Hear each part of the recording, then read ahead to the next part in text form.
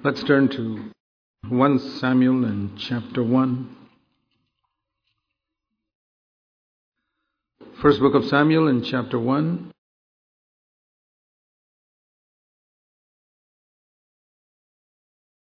We read here about a man who had two wives. It was very unusual in Israel. A man called Elkanah. In verse 2, he had two wives. One was Hannah and the other was Peninnah.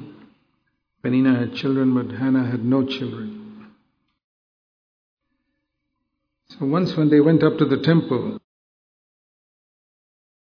Hannah was praying and saying, Lord, verse 11, if you look upon the affliction of your servant and remember me, and give me a son, I'll give him to the Lord all the days of his life.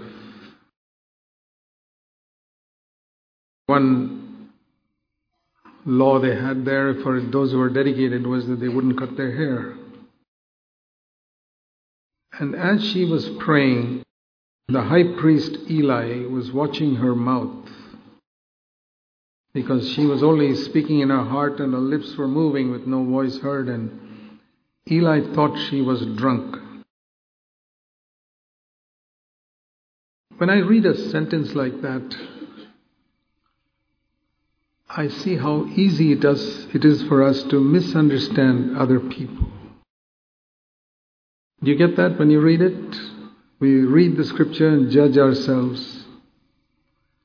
And I say, Lord, do I misunderstand people when I see them doing something which I think is evil, and it may be the most spiritual thing of all? She was not drunk, and Eli was supposed to be the high priest. He should have a little more sense, but he was a backslidden, good-for-nothing high priest. God judged him. He didn't even know how to bring up his own children properly. Hannah was far more spiritual than him. But Hannah had a humility to call him Lord. Verse 15, no, my Lord, I am a woman oppressed. I am not drunk. I've just poured out my soul before the Lord. Don't consider your maidservant as a worthless woman. Anyway, the Lord heard her prayer. And verse 20, she got a son. And when she got a son, she did not forget the vow she had made. And, that was a very difficult vow for a mother who had no children, to give that child over to be in the temple for the rest of his life. Almost from the age of, I don't know what age they weaned them in those days, but even if they weaned them quite late, maybe 5 years old. Imagine sending your 5-year-old child to work in a church for the rest of his life. It wasn't easy, but she had made a promise and she kept it.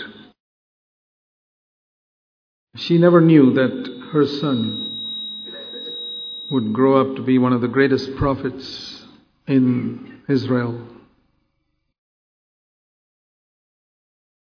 So there are certain things we can learn from that when we make a promise to the Lord, we must keep it as far as possible. In the Old Testament, they were more strict on it. In the New Testament, I'm not saying we shouldn't be strict, but we must be careful when we say something to the Lord. You turn with me to Ecclesiastes. In Ecclesiastes in chapter 5, verse 4, when you make a vow to the Lord, don't be late in paying it. For he takes no delight in fools. Pay what you vow. Ecclesiastes 5 verse 4.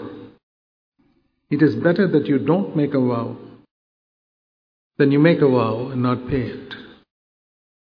Don't let your speech cause you to sin. And don't say in the presence of the messenger of God, "It was a mistake." Why should God be angry on account of your voice and destroy the work of your hands? So we have to be careful about what we say to God. That's one thing which I have stressed many, many times in our church. Hannah kept her word. Our children must grow up knowing us to be people who keep a promise. And if there's some reason why you cannot keep a promise, like you promised to get something for your child and afterwards you discover you don't have the money for it, first thing you should do is pray to God and say, "Lord, can you give me some money to help me to keep my promise to my child?" And if you still don't get it, for some reason, maybe the Lord doesn't want you to have that, you tell the child, "I'm sorry, we don't have the money. One day when I have it, I'll get it for you." But we must keep our promises to our children. The only promise you're permitted to break is if you promise to give them a spanking, and then afterwards you change your mind and say, "No, I'm not going to spank you." That happened to me often because I felt that the boy really was sorry.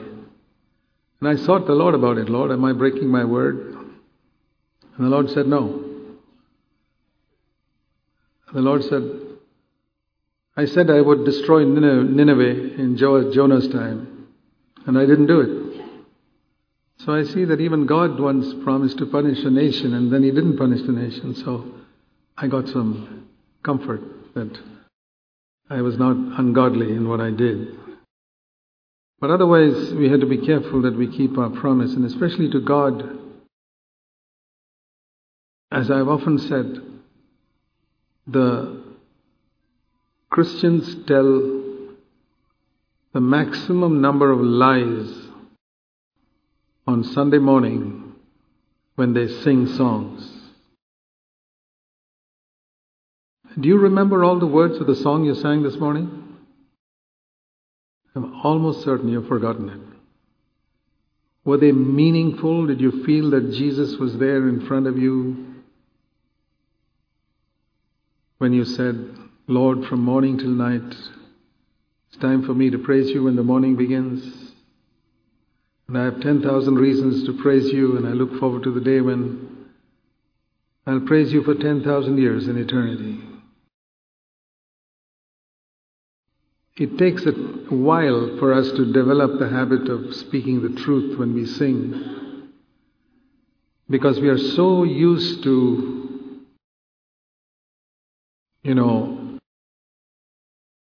going by the tune, the words which we know. I know it took me some time, some years really, to get into the habit of not thinking of the tune as much as the words and recognizing I'm actually speaking them to God. And that's in relation to the Lord. And in the Old Testament, they had to dedicate their firstborn son to God because that son was saved in Egypt and all the other firstborn died. But in the New Covenant, we dedicate all our children to God, not just the boys and not just the firstborn. Just like everything that was partial in the Old Testament is total in the New Testament. In the Old Testament, 1 day in 7 was God's and 6 days were yours. In the New Testament, 7 days in 7 belong to the Lord. Our Sabbath, by the way, is not on a Sunday. Our Sabbath is 7 days of the week, all the time. We're supposed to live in a perpetual Sabbath with a heart that is always at rest in God, 24 hours a day, 7 days a week. And we don't give 10% of our income to God. Old Testament it was like that. 10% is your income tax you pay to God. 90% is yours. Just like the government says you pay your income tax, the rest is yours. But in the New Testament, God is our Father. So we don't pay income tax to our Father. We love Him. And whatever we want to give, we give cheerfully and joyfully. There's no percentage according to your ability. And so in the same way, children, in the Old Testament they gave their firstborn son. In the New Testament we are to give all our children, boys and girls, to God. Just like Hannah gave Samuel. Of course the difference is, in the Old Testament the presence of the Lord was only in the temple or the tabernacle, where those days there was no temple in Samuel's time. So the point is, he wanted her son to grow up in the presence of the Lord all the time. And that's the message for us, that we must teach our children from the beginning that the presence of the Lord is always in our house. And that's why it's very important that husband and wife don't speak to each other in such a way as to drive away the Lord from their house. And we must teach our children that wherever they go, the presence of the Lord is with them. And they must live in the presence of the Lord all the time. When other children come to fight with them, we must train them. When their other children are cheating in the examination, remember the presence of the Lord. Psalm 16:9, I have set the Lord always in front of me, and therefore the Lord is at my right hand to strengthen me. If you want the Lord to be at your right hand to strengthen you for anything, set the Lord always before you. That's what we must teach our children from childhood. And don't think it is too early. Start from the time they are 1 year old. I've heard of mothers, and I believe they did the right thing, in laying their hands on their womb when the child was in the womb, and praying for that child, even from the mother's womb. So, great responsibility like Hannah had. And see, because she brought up that child in such a good way, he became a prophet from probably the age of 5 or 6. Amazing. So there's tremendous things that God can do for our children. I remember a missionary lady who came and spoke in CFC many years ago, who said she was converted when she was 3 years old. And she got a call to China. She was 5 years old when she heard a Chinese missionary in Europe. And then she could go to China only about 30 years later. But I've never forgotten that, how God can speak to a 5-year-old. A person can be born again when they're 3 years old. So,